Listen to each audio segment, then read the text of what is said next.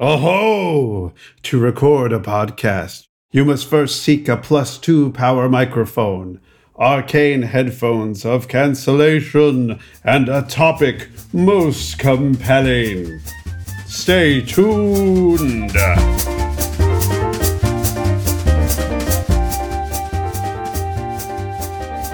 Good day and welcome to Writers Get Animated, a podcast about storytelling, animation, and perception shifts. I'm Mackenzie Worrell. And I'm Chris Leva. I don't want to steal Chris's thunder. We'll talk about what a perception shift is later.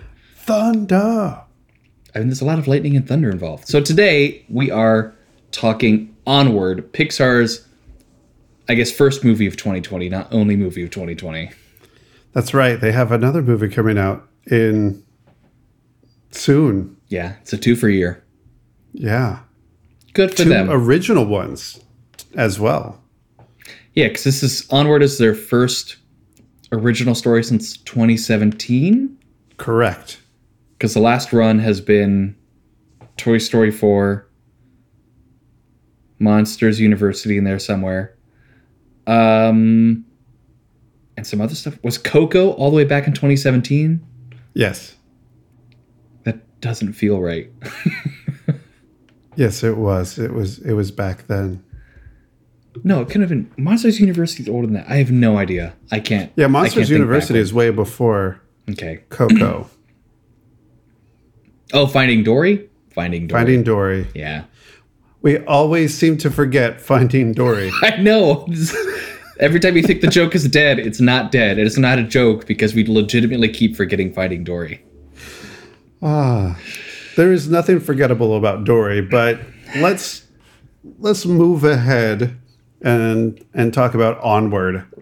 Yes. So today, per our new huge, if you're a new listener, we're going to talk for a little bit about Onward as an idea, almost like a trailer for the film, but you're listening to it and people talking about it. And then we'll have a very clear spoiler warning once we're getting into maybe stuff where you should probably see the film first, but if you don't want to, you can keep listening. We won't stop you. We'll just tell you to stop. Make your own choices. We will let you know when the point of no return has arrived. Mm-hmm. Chris, Onward. Yes. I feel like we've seen trailers for a while. For the past, I think we've been watching trailers for Onward since 2017. Is that right? I guess they probably had the teaser with like the fantasy world and the plane flying across early on. That rings a bell. So having seen so many trailers, because we're still talking about not spoilers of the movie, what did you expect going into this film? Looking through the trailers, I expected a story of 2 brothers on a road trip and a fantasy world with modern influences. Okay. That's what I expected. It's very general. Yeah. I expected Chris Pratt to prat it up. I expected Tom Holland to bring the heart. Not that Chris Pratt doesn't bring heart to it, but I was expecting Tom Holland to be the center of the story based on the trailers. Yeah, Chris Pratt brings like the goofy heart. Yeah. Yeah, Tom Holland brings like the authentic preteen heart, even though he's like, I don't know, 23? Post-teen? Yeah, something like that. He's in that magical age where now I'm old enough, like, you're not in high school, but you're not my age. That's all the same, right? That's my takeaway.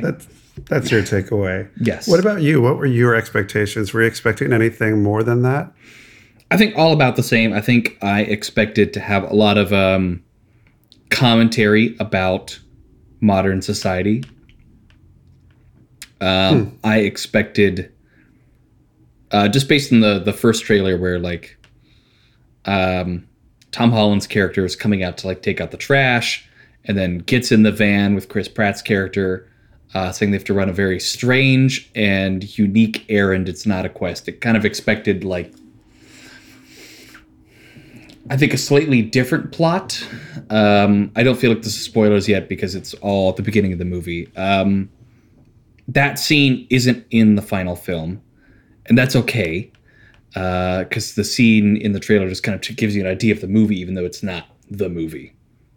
Does that make sense? And it does make sense, and I'm sure that, like many Disney, Pixar, and now Star Wars films, which have things in trailers that end up not being in the film, it has to do with the story changing through the process. And there's definitely an art to the trailer. I'm 100% okay with trailers that do things that aren't in the film, because you have like maybe up to 2 minutes to say, here's vaguely what this is about and the kind of characters that are in here, and create a compelling reason to go see it. And sometimes you can't do that if you have a very plot point driven story, because you don't want to spoil too much. True. And if you're a longtime listener, you know I have a whole soapbox rant about trailers that tell you too much. And I believe that the trailers that we got center around the first 10 minutes of the film, for the most part. Which I'm really okay with. I'm fine with. Like, if you can't do enough in the first 10 to 15 minutes of your film to tell us who the characters are, what the world is, and what might happen, I think there are deeper script and structural problems than anything else. Mm-hmm. I do, in terms of this film's marketing leading up to it, one of the things that I dislike in modern filmmaking is the 30 character poster approach. Of like, meet this character. Just because they have 2 lines doesn't really mean that they're a character. True. I think this film had all kinds of posters for people that aren't characters. Right. They are in the film. Yeah, they're in the film, and things happen. Not to them. They don't change or grow or... Yeah. I mean, they do in like the 2-minute scene kind of change or grow. Here's my want. Actually, I don't want this want anymore, so you may proceed with your quest. I'm trying to keep it vague for audience's sake. I appreciate that. Yeah, So- we're still early on.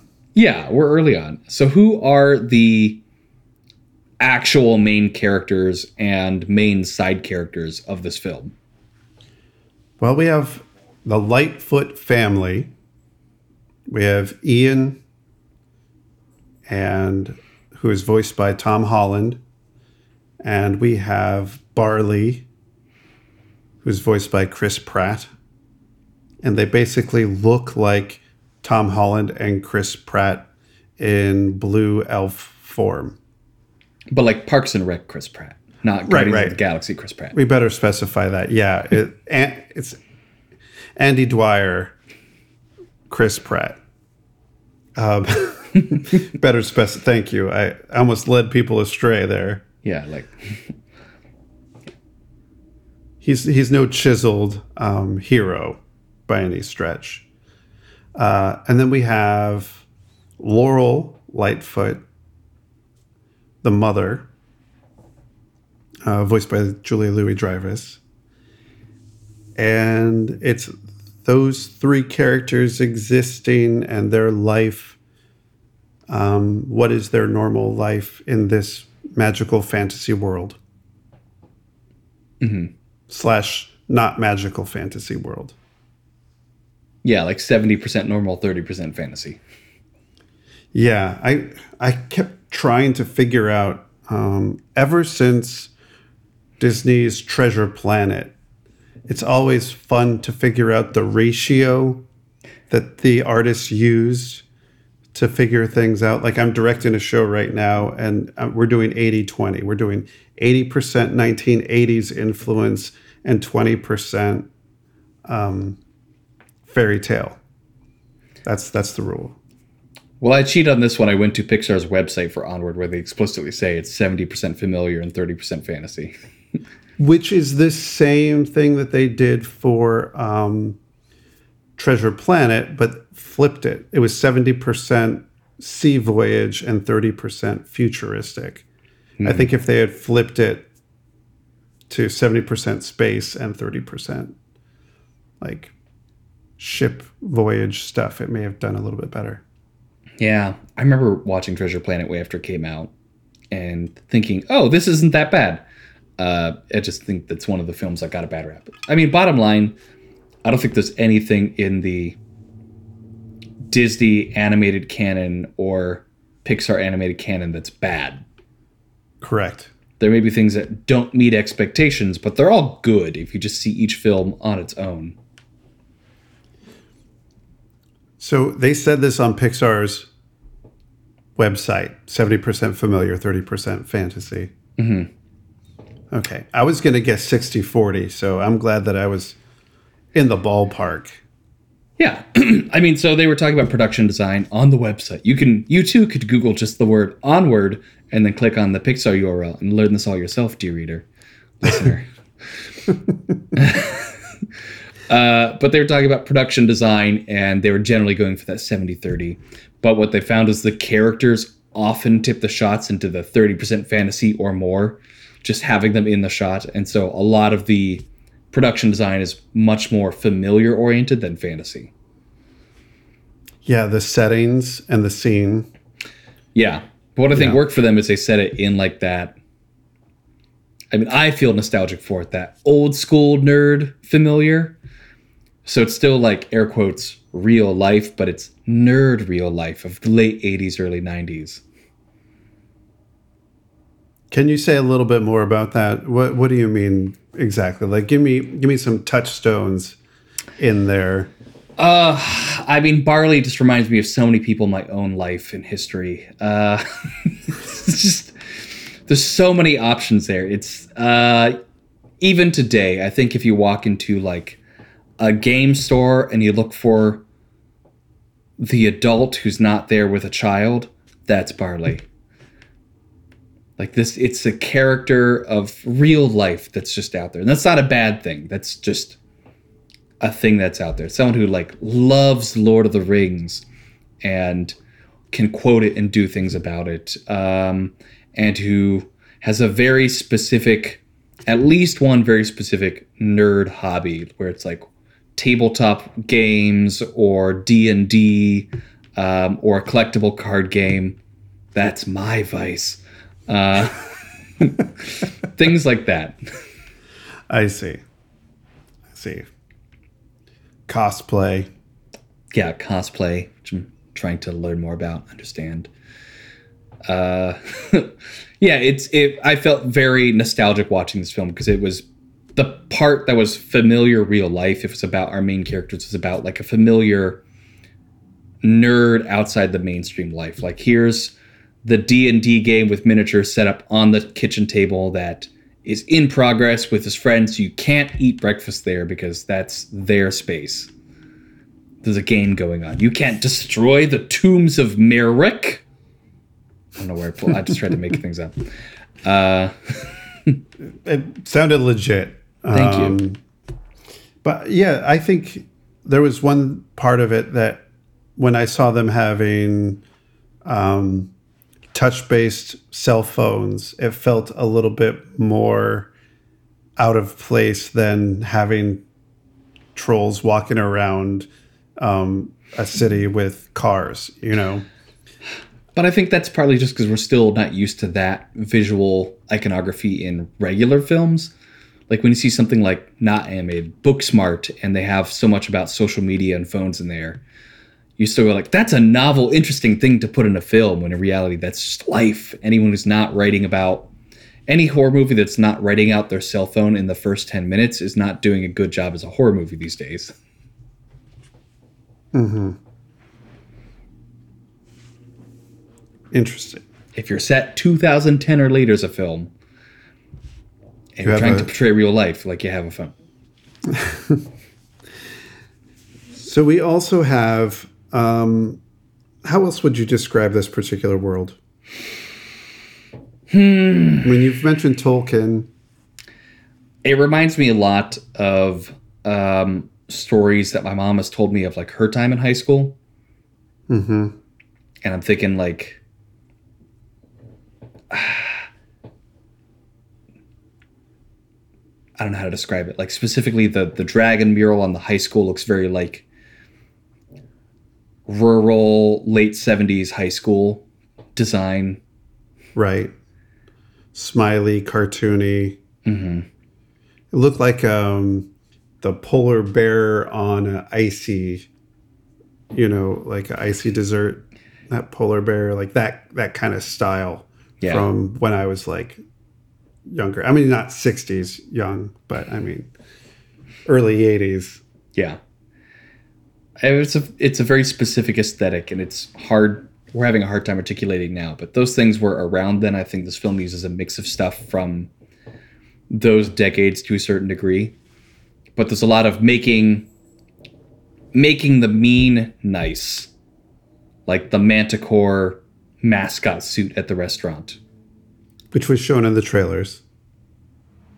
Oh man, I don't recall that part at all. Maybe to stop watching trailers at some point. I tried not to, and then I went to see movies, and then I had to. I was forced to. Well, that's on you, Chris, for seeing movies. How dare you support those billionaires? I don't know. 20 minutes worth of trailers. My goodness. Let's segue not quite into spoiler zone. We're still on the quest. We're still starting this quest, but what do we get? Is there anything more that we want to say about what's going on? We talked about which characters we have and who they are. Do we want to say anything else about a sense about the story of what we're experiencing and what more to expect? Yeah, I think to do that, we can get into the wants of these characters that we start out with at the beginning of the film. And I think they all, to a certain degree, want to live a normal life. And I think it's that the ideas of what a normal life is to all three of the Lightfoot characters is what drives the conflict. Because you have Ian, who is our main character and was born after the death of their father. So he's never known his dad. And to him, a normal life would be having a dad that he has an emotional connection with and having that guidance with who can teach him some things like how to drive, how to get through life, a guide, teach me things, and somebody I can learn from and who could awaken my true self. That sounds very much person. like a quest. Yeah. Yeah. He wants that. He wants something. He misses something he never had. Right. And he's nostalgic for that. Whereas Barley, without getting too much into spoiler territory about why he feels the way he feels, he's very outgoing and charismatic and has no fear about anything that he wants because that's his normal life. He wants to be in the moment constantly and not have anything holding him back, and that's his normal life. And he wants to share that love not just with his friends, who we don't see but presumably are the ones playing Quests of Yore with him on the tabletop. I don't think he's playing with his family. I think he might be playing with himself. Or himself, yes, that too. But he wants to share that with his family, especially his little brother Ian. Like, he just has this genuine love of life and everything, and he's not proud per se of who he is, but he's proud of what he's done. He doesn't feel shame about anything he's done, and he wants normal life to be surrounding himself with other people who don't feel shame about what they've done, because he talks about his truck Guinevere. I guess van's a better word. Yeah, he talks about his van Guinevere and like how he's rebuilt Guinevere from scratch and done all these things. And is it the perfect van? Everybody who's seen a trailer can say no, it's not a perfect van, but he thinks it is. I don't know. From the outside, it's pretty perfect. Yes, from the outside, not as perfect as that Zootopia van. That's true. Yeah, that's true. And then I think the mother, Laurel, just wants to live that like normal suburban life, and she wants the best for her boys, and she wants them to love themselves and be happy. And she also wants to have her own life too outside of that. Like she is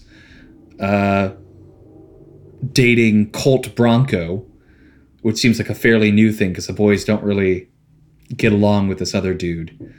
But she's dating someone. It's been long enough that he can come over, and it's not weird for her, but it's weird for her kids. Right.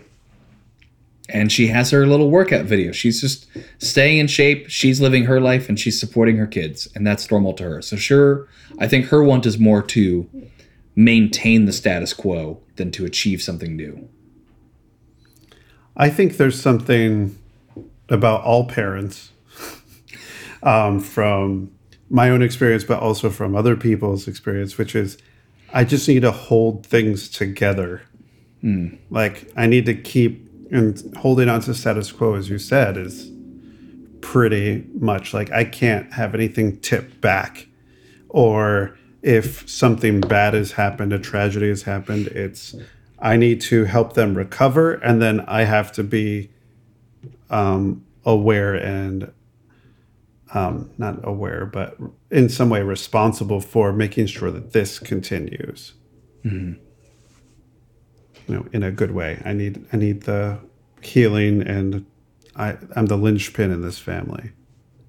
Oh yeah, and I don't think that her want is abnormal or portrayed in negative light. That's negative light. It's she's mom. That's Laurel. She made her little like, I don't know, pigs in a blanket, but like instead of a little spear, she's a little plastic colorful sword stuck in them. Like, oh mom, you live in this fantasy suburban world, and I love it. So I feel like we're getting close to moving into spoilers. Yeah, I feel like to talk about anything else in this movie involves spoiling things. So be warned, those who continue past this point, spoilers are near. Abandon all spoilers, ye who listen here. No. The spoilers won't be abandoned. Abandon this podcast. Non-spoilers? Abandon all podcasts. Okay. Abandon this podcast if you don't want the spoilers, because they will be here. So you can take a break now and enter your van, your ode, and go to a quest to the movie theater and see Onward yourself, and then we'll be here afterward. Acquire your $17 snacks and sit in your throne and put your feet up. I just got so envious because I forgot that you still live in Ohio for a second, and $17 seems so cheap for snacks. Oh, I was trying to go up. They're like 14. So I think my movie ticket was like $24 last night, just for me. Oh. Okay. Neither here nor there for Onward. That is not a compliment nor criticism of the film. That's just the state of AMC theaters. All right. Well, let's talk through. Now that we're in the spoiler zone, I did want to mention there's another interesting influence that's out there that I got, and that is Legend of Zelda.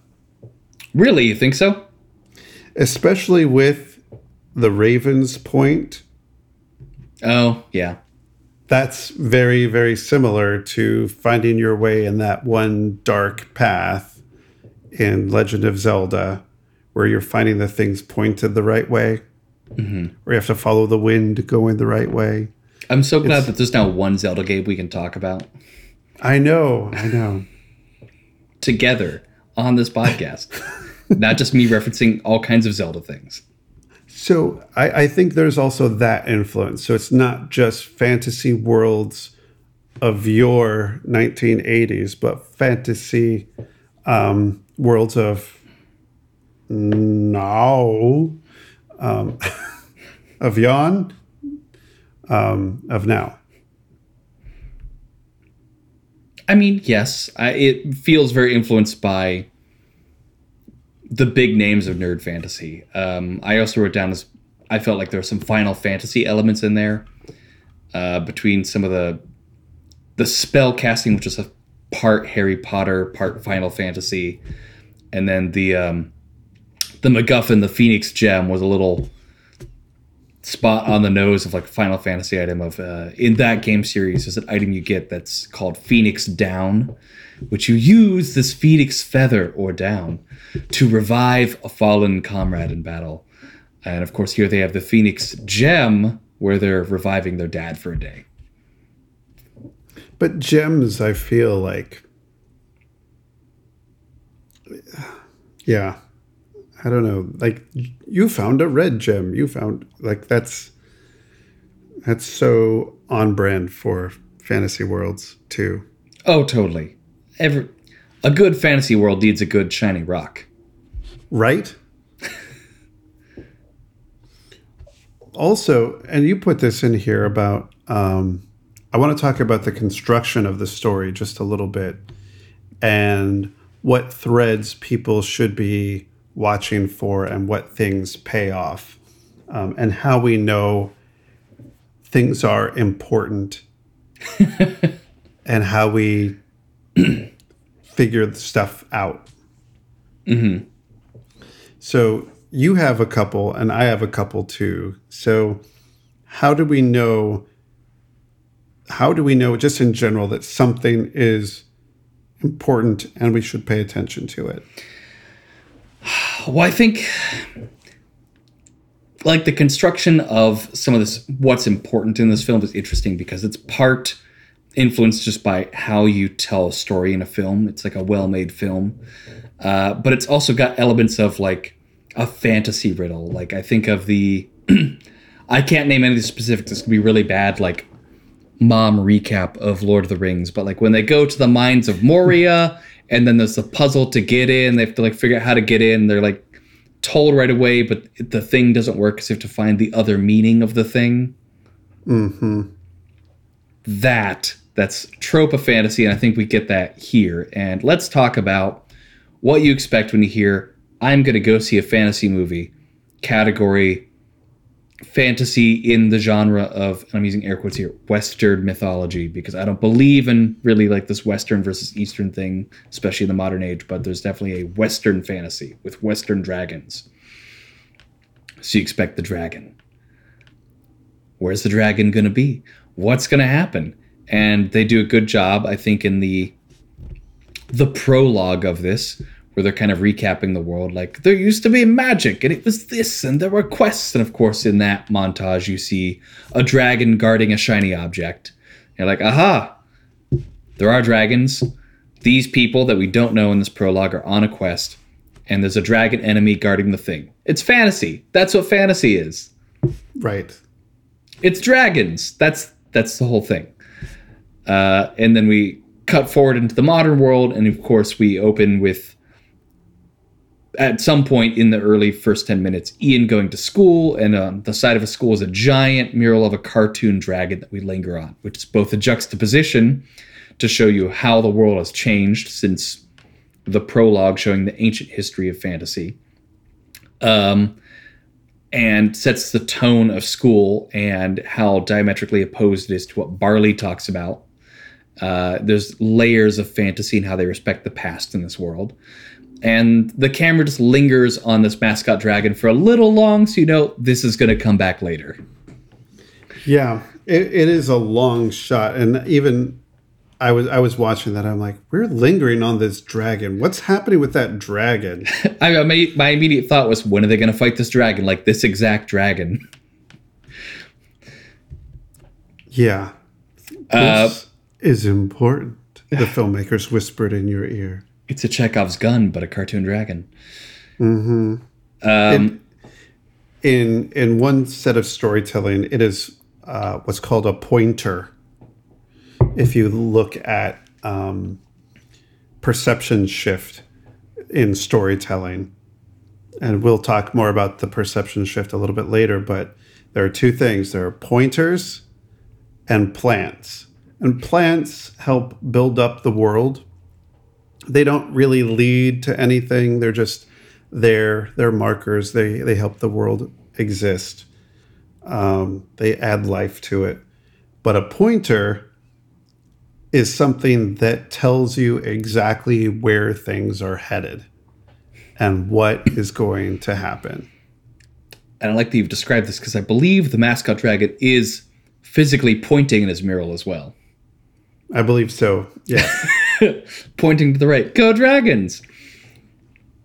And if that's not enough about dragons yet, by the time we actually are presented the quest by the Manticore, and she's talking about the curse to the mother, the curse is represented by this shadow of a dragon coming out of the gem. So it's like, don't forget, dragons are important. The dragon is the guardian at the end. You must test yourself by facing the dragon. And of course, in mythical storytelling, you face yourself by confronting the things that are antithetical to the hero. Right.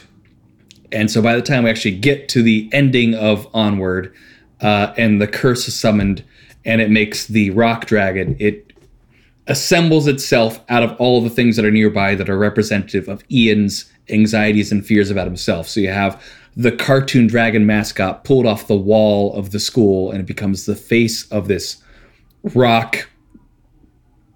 dragon-shaped rock monster thing.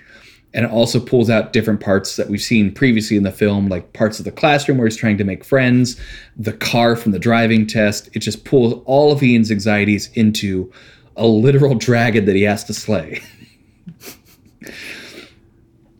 It's so deliciously on the nose. So on the nose. I can't be mad. Like, why has no one done this before?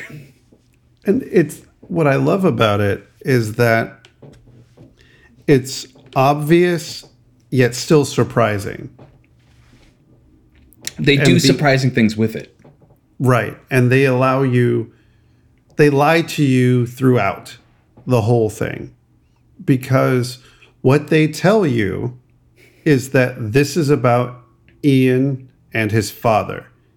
So they're telling you in one way, watch for them getting the quest to see the father. That's what's important, because you're following along with Ian, and that's what the story is, and that's where his head is.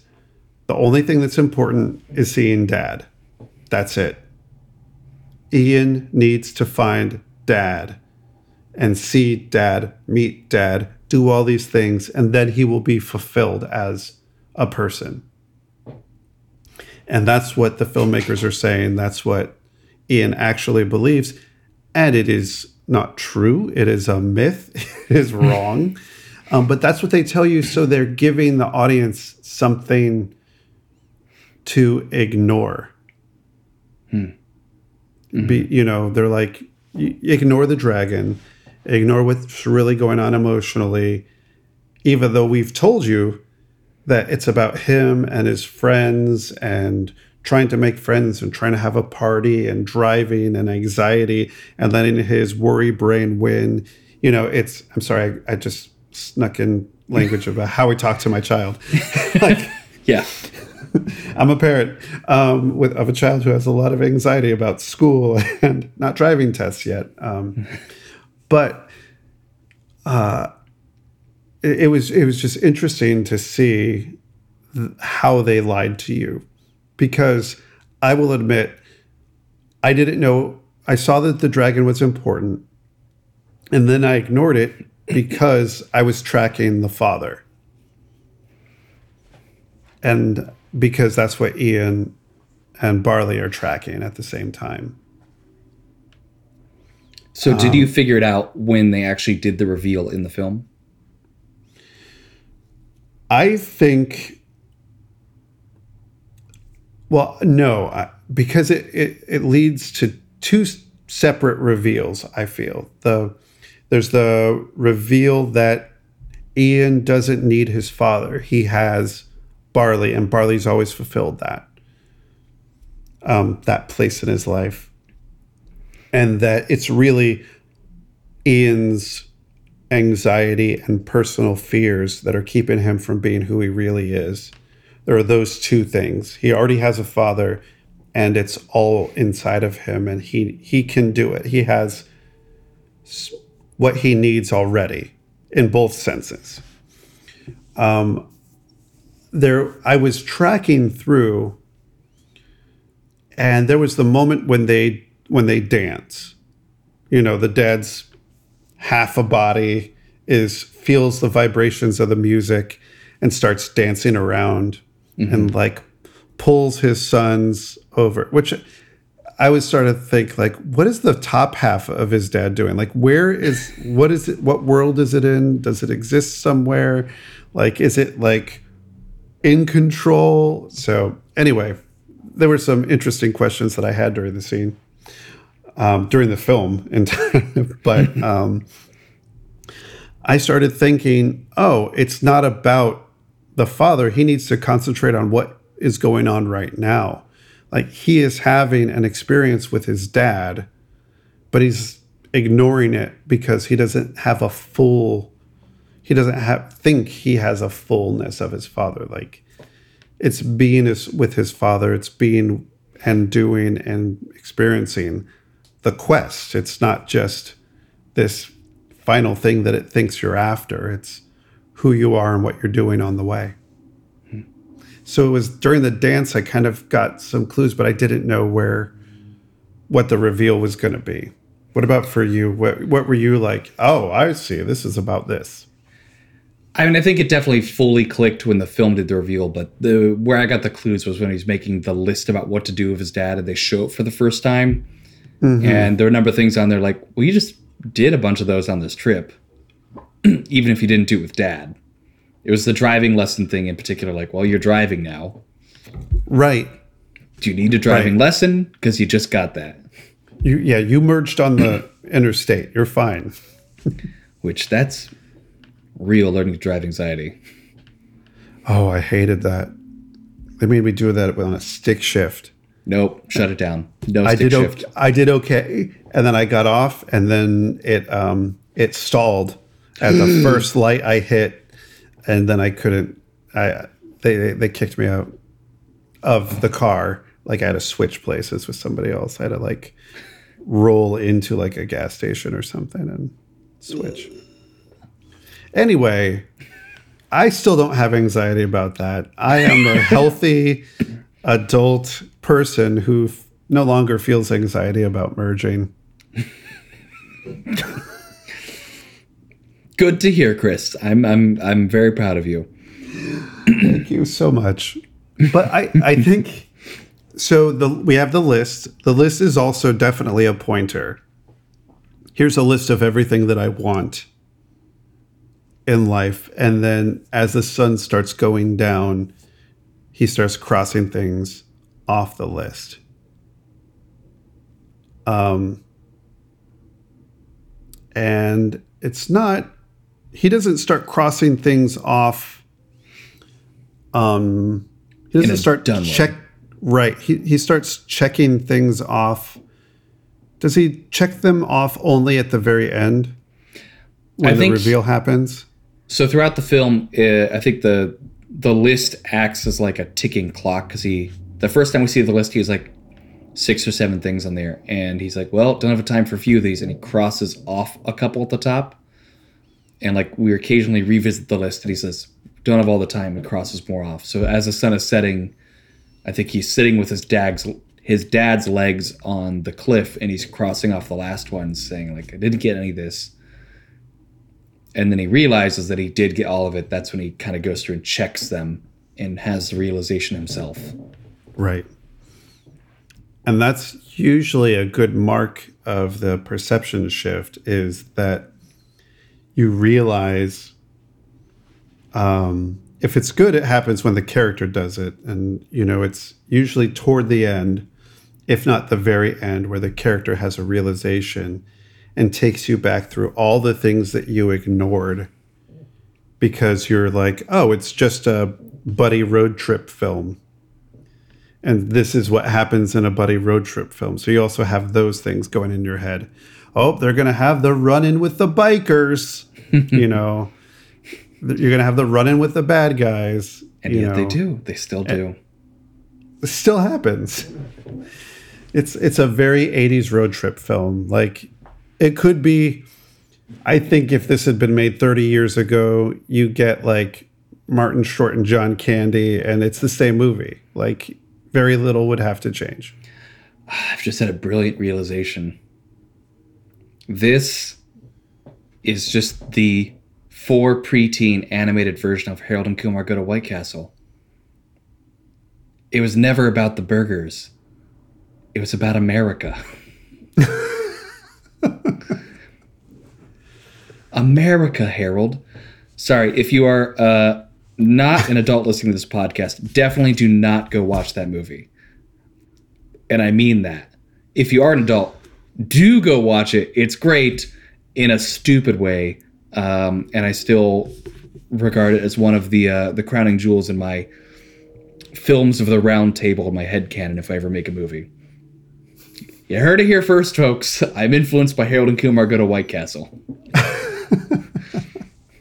And they have a lot of the same tropes in that like 80s road trip buddy movie in that film, which is why I thought of it. And there's a perception shift at the end of like, what was this all about? Maybe that's just a buddy road trip movie thing too. I don't think it is, because most buddy road trip movies aren't about that at the very end. I think perception shift and really good storytelling is just the character having a realization, and hopefully the audience having a simultaneous realization.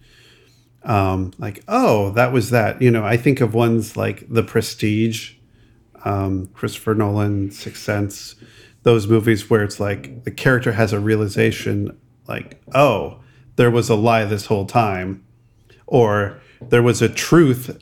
more importantly, there was a truth that we ignored this whole time, and now here's the truth being revealed. I mean, one of the things that's always stuck with me from, I guess, college and learning about directing and writing back in the day, at the time, at least, it was really in for a lot of playwrights to talk about how like writing is like math. As the play comes together, you're like, oh, of course this has to go here. It's like solving an equation. Mm-hmm. And that never really resonated with me. But what did resonate was storytelling is a magic trick. Mm-hmm. And all of the best stories follow all the same tenets of performing a magic trick on stage. And you can study magicians and learn how to write a story and write a movie just off of watching how magicians do their thing. Because you want the focus to be on something else and have the real thing happening elsewhere. And then when the reveal happens, the audience is delighted. And you go like, I didn't understand this happening. You have that surprise and delight of like, wow, that's really cool. And I had no idea that was going on. And I mean, what's interesting is, so magic, to bring it back to Onward specifically. So in a magic trick, okay, I have to talk about The Prestige and then I'll talk about Onward. So in a magic trick, you have the presentation of the magic trick first. Like, here's the real world as you know it. Here's the pledge. This is the real world. This is how things work. So it sets up, this is how things happen. And then you have the turn where you take that world and you transform it. You leave your dad in half, you know? So here we are, we perform the magic trick, and we have half a dad. Then what happens at the end is the Prestige is you return the world to the way it was before, but somehow it's more changed and it's a completely different one. It's a transformed world where things are returned in this way, like the father is removed from the picture again, but everything else around has been changed. Mm-hmm. So we have Ian has bested the dragon, and he did not have to see his father. Barley gets to have his goodbye moment with his father. So he gets to have closure and healing. Mother gets to make sure that her sons are safe, and realize that her sons are who they are and are strong as who they are and will be okay. That she doesn't have to care for them in the same way. And then they just recognize the world is back and everyone's more of themselves than before. Mm-hmm. And plus is the epilogue of some people have magic again. Which is nice. Magic returns. Yeah, it's there. That's the name of the orchestral soundtrack that plays at that time, I believe. Magic Returns. Is it really? 2 minutes, 48 seconds, Magic Returns. Yeah, which I think it's cute. I really like the setup at the beginning of the movie that I think has that payoff at the end that is the social commentary part that I was kind of expecting. And I'm glad we didn't have as much of it, because this could just be WALL-E, but if the past were a magical world instead of the real world. And I didn't want a rehash of WALL-E. Could you say a little bit about that? So in the prologue, they do all the questing and the montage and the and they kind of say, like, magic is hard. And so then you show someone inventing the light bulb. But like, technology was way easier to do a lot of the same things. So over time, people got used to technology, and they kind of cut forward and forward and forward and forward. So you have like the mermaid at the swimming pool checking Instagram. Great. They made the point, like, magic is not lost. It's just abandoned. And we still exist in a world where there's knowledge of magic and it was a thing, but no one wants to do it because it's harder. And a lot of the movie is about wanting to take the hard route just because that's where the interesting things happen.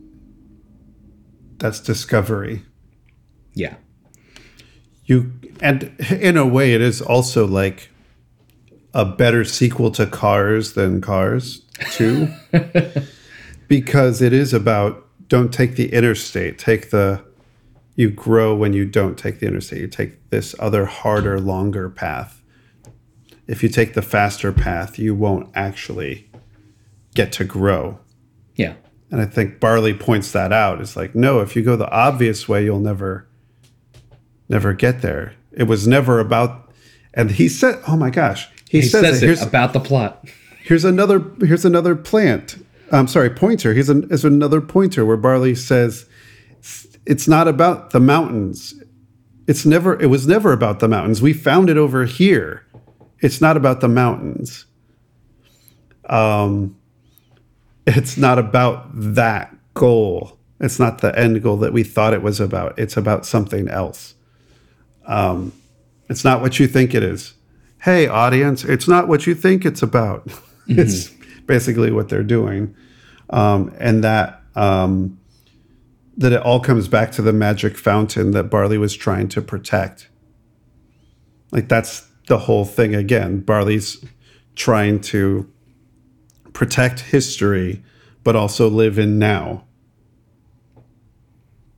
He just authentically loves these things, and he wants other people to love the same weird things. He wants to share that with the world. He doesn't want to just protect it for the sake of protecting the past. He wants other people to see it the same way that he sees it. The past has value. Yeah. His memories have value. Yes. Even though he has 3 memories of his father, 3 good ones. They have value. I thought it was 2 good ones. Oh, I lost track. I feel like the number of memories. I thought he had 2 good ones and then 1 that was bad. Maybe he has 3. Maybe he has 4 total. Something like that. I'm going to have to, but when I watch this again, I will. On Disney Plus in 6 months. Yeah. So I also, before we're done, I want to talk about why this film now. Yeah, I think this is really important because I didn't see this in the film in the same way you did because of my reasons, and I'll explain it after you explain it. Well, I think your reasons are important because it's a way to judge a film in the modern age of, like, are we sticking with the obvious route or are we doing something harder? And I think that what you saw, and I don't want to speak too much for you, so correct me if I'm wrong, was like you have the test of like, could these characters be replaced by female characters, and would the story be just the same?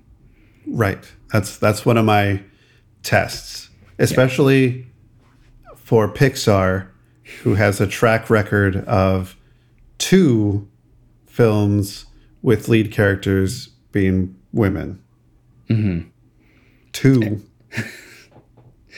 And I think that the obvious route is to go with male characters a lot of the time. And I think that's a valid thing to want more from Pixar. But what I saw was not that. I thought that, yes, these were 2 male characters in the lead because it was saying something about this specifically for this time. Could the story be female characters and would it be just the same? Yes, absolutely. But that's not why they did this story. And for me, the story, they're doing this because it's a story about how it's okay to have friendship with other boys and to show emotion as a boy and to sacrifice something you want for others you love, which is a message, I think, geared specifically at young, in technical terms, pre-jerk boys. Before you get some of the isolationism, radicalization that I think is plaguing modern young American boys today. This is a film geared at that age, like right when you're getting to that. And I think that sometimes they would see what Barley is going through as a aspirational of being like this. He's in his room doing his thing, taking a really long gap year, as his mom says. And the story shows us that his family sees him as a screw up. There's good things about him still, though. He's redeemable. And so we get... It never takes anything head on about our modern political climate, but I like that it's very subtle about all that. Is we have Ian, who's nostalgic for a time in the past that he thinks is great, but he never knew that time. That isn't for him. He's not living in the now. And he's learning to show emotion and sacrifice and have friends and be with his family. And we have Barley, who's understanding that he is still a good person, but he's things that people don't like about him and see him as not that great. And they learn about that together. So for me, that's really important. And I think it's justified that this story is about 2 boys, given that. And additionally, I think we have some fully formed female B characters in Mother Lightfoot and Cory the Manticore. And I think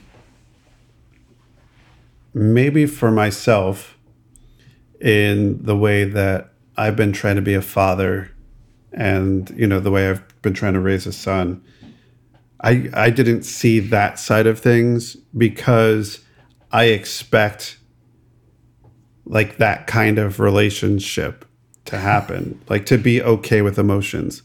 Like one of the main reasons why we watch Lego Masters on Fox is because of healthy, emotional men on that, like expressing their emotions, expressing their relationships to the other men that they're hanging out with, their brothers, their best friends. Like this is good. This is healthy. This is amazing. Also, these Lego creations are remarkable, but like it's more about the emotional thing for us.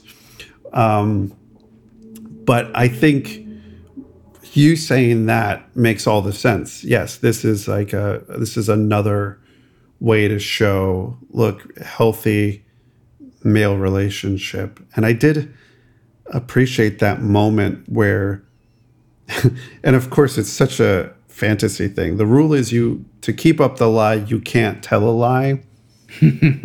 Like I'm like, oh, that's just so good. So something is going to happen and he's going to be unable to hide something. And he's such a screw up, Wouldn't you agree?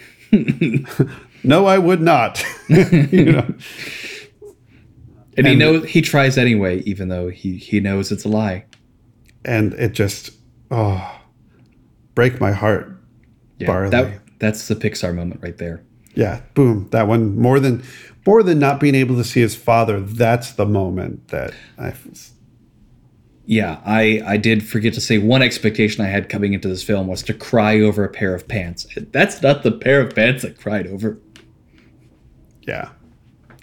I thought that they would either never get to see the father again, or they would be okay with having the pants of their father, and saying goodbye to their father that way, and realizing that they wouldn't. But I appreciated some expectations being subverted and some expectations being realized, and and they were never what I expected to be. Expectedly, I'm confusing myself. Yeah, it was There's a lot of expectation. I know. I had a lot of expectations going in, and though I feel like a lot of them paid off, and then many of them were paid off in unexpected ways. That's fair. Which means they were unexpected? I don't know. Always expect the unexpected. Always unexpect the expected? Is that the playwriting rule? Oh, it's so hard. Anything else that we should say about Onward today? If you've listened this far and haven't seen it, still go see it. Yeah. Just go see it. We haven't ruined everything. Especially if you're a writer, this is a good writer movie to see. Oh yeah. Learn a lot. Figure out the clues and then see if you can find out where everyone else is being affected. So good. It's a great lesson. Mm-hmm. Seconded. Good job, Dan Scanlon, Jason Headley, and Keith Bunin. Did we decide? We were taking a guess at pronunciation, and I don't think we decided what the best guess was. We didn't. So Let apologies and thanks. We could have just said Dan, Jason, and Keith, but no, we're not that never close. Go the easy way. Don't take the obvious way. You're right. I said we could have, but we didn't. Chris, did you have a favorite thing? I did, but I think you stole mine. I think we had the same favorite thing, basically. Yeah. There's lots of things that we liked in this. Longtime listeners will know that I like both bathos and a joke that takes it one level further than you expected it to go. That's the thing. Yeah. And so you have the moment where the rock dragon's assembling, and then it turns around and you see its face is the cartoon dragon mascot. The best. And you're like, okay, that's a funny moment. I like it. And then it roars and the mouth separates there. You're like, all right, they can't possibly do more with this. And 2 minutes later in the fight, the dragon gets mad. And so it develops rock eyebrows of the mascot, and they come down and make the cartoon dragon look angry. And it just goes that one extra layer of frosting on top of the frosting that was already there. It makes you go chef's kiss gif. Love it. Oh, yeah, that was one of my favorite things. I also did appreciate the roar of the dragon having school bell in it. Was just that's like the whipped cream in there. It's just it's extra and you're glad it's there, but you didn't have to put that in there, but you did, and it makes it better. And then cherry on top. Actually, 4 cherries on top are the eyebrows. I do have to say this though. I forgot to say this, but Pixar, specifically Dan, Jason, and Keith, you found a way to make my son wake up 2 times in the middle of the night in 1 week. Two times. Freaking out about Jell-O. deadly Jell-O. 2 times he awoke, once at 2 a.m, once at 3 a.m, on different days, scared because of nightmares he had about a giant gelatinous blob. Well, just terrifying. So thank you for that. I guess Jack will never eat Jell-O again. Oh man. He took twice in 1 week. Nightmares. All memorable, good children's movies. When you're an adult, look back. You also have the moment that goes, "I love that movie, but this thing freaked me out." Yeah. And that just makes it stick in there. You think about the good stuff more too. Yeah, he did say, I hated that movie because of that. But then then we were like, what about all the other parts without that? Oh, it was really good. Like, okay. I think Jack just feels opinions strongly. He does. He does. He's at that age. I think when the dragon was happening, he was screaming, I hate this movie. and then like it, other stuff happened and he's like, okay. Yeah, he feels things very strongly. Adorable. Shall we talk homework time? Let's.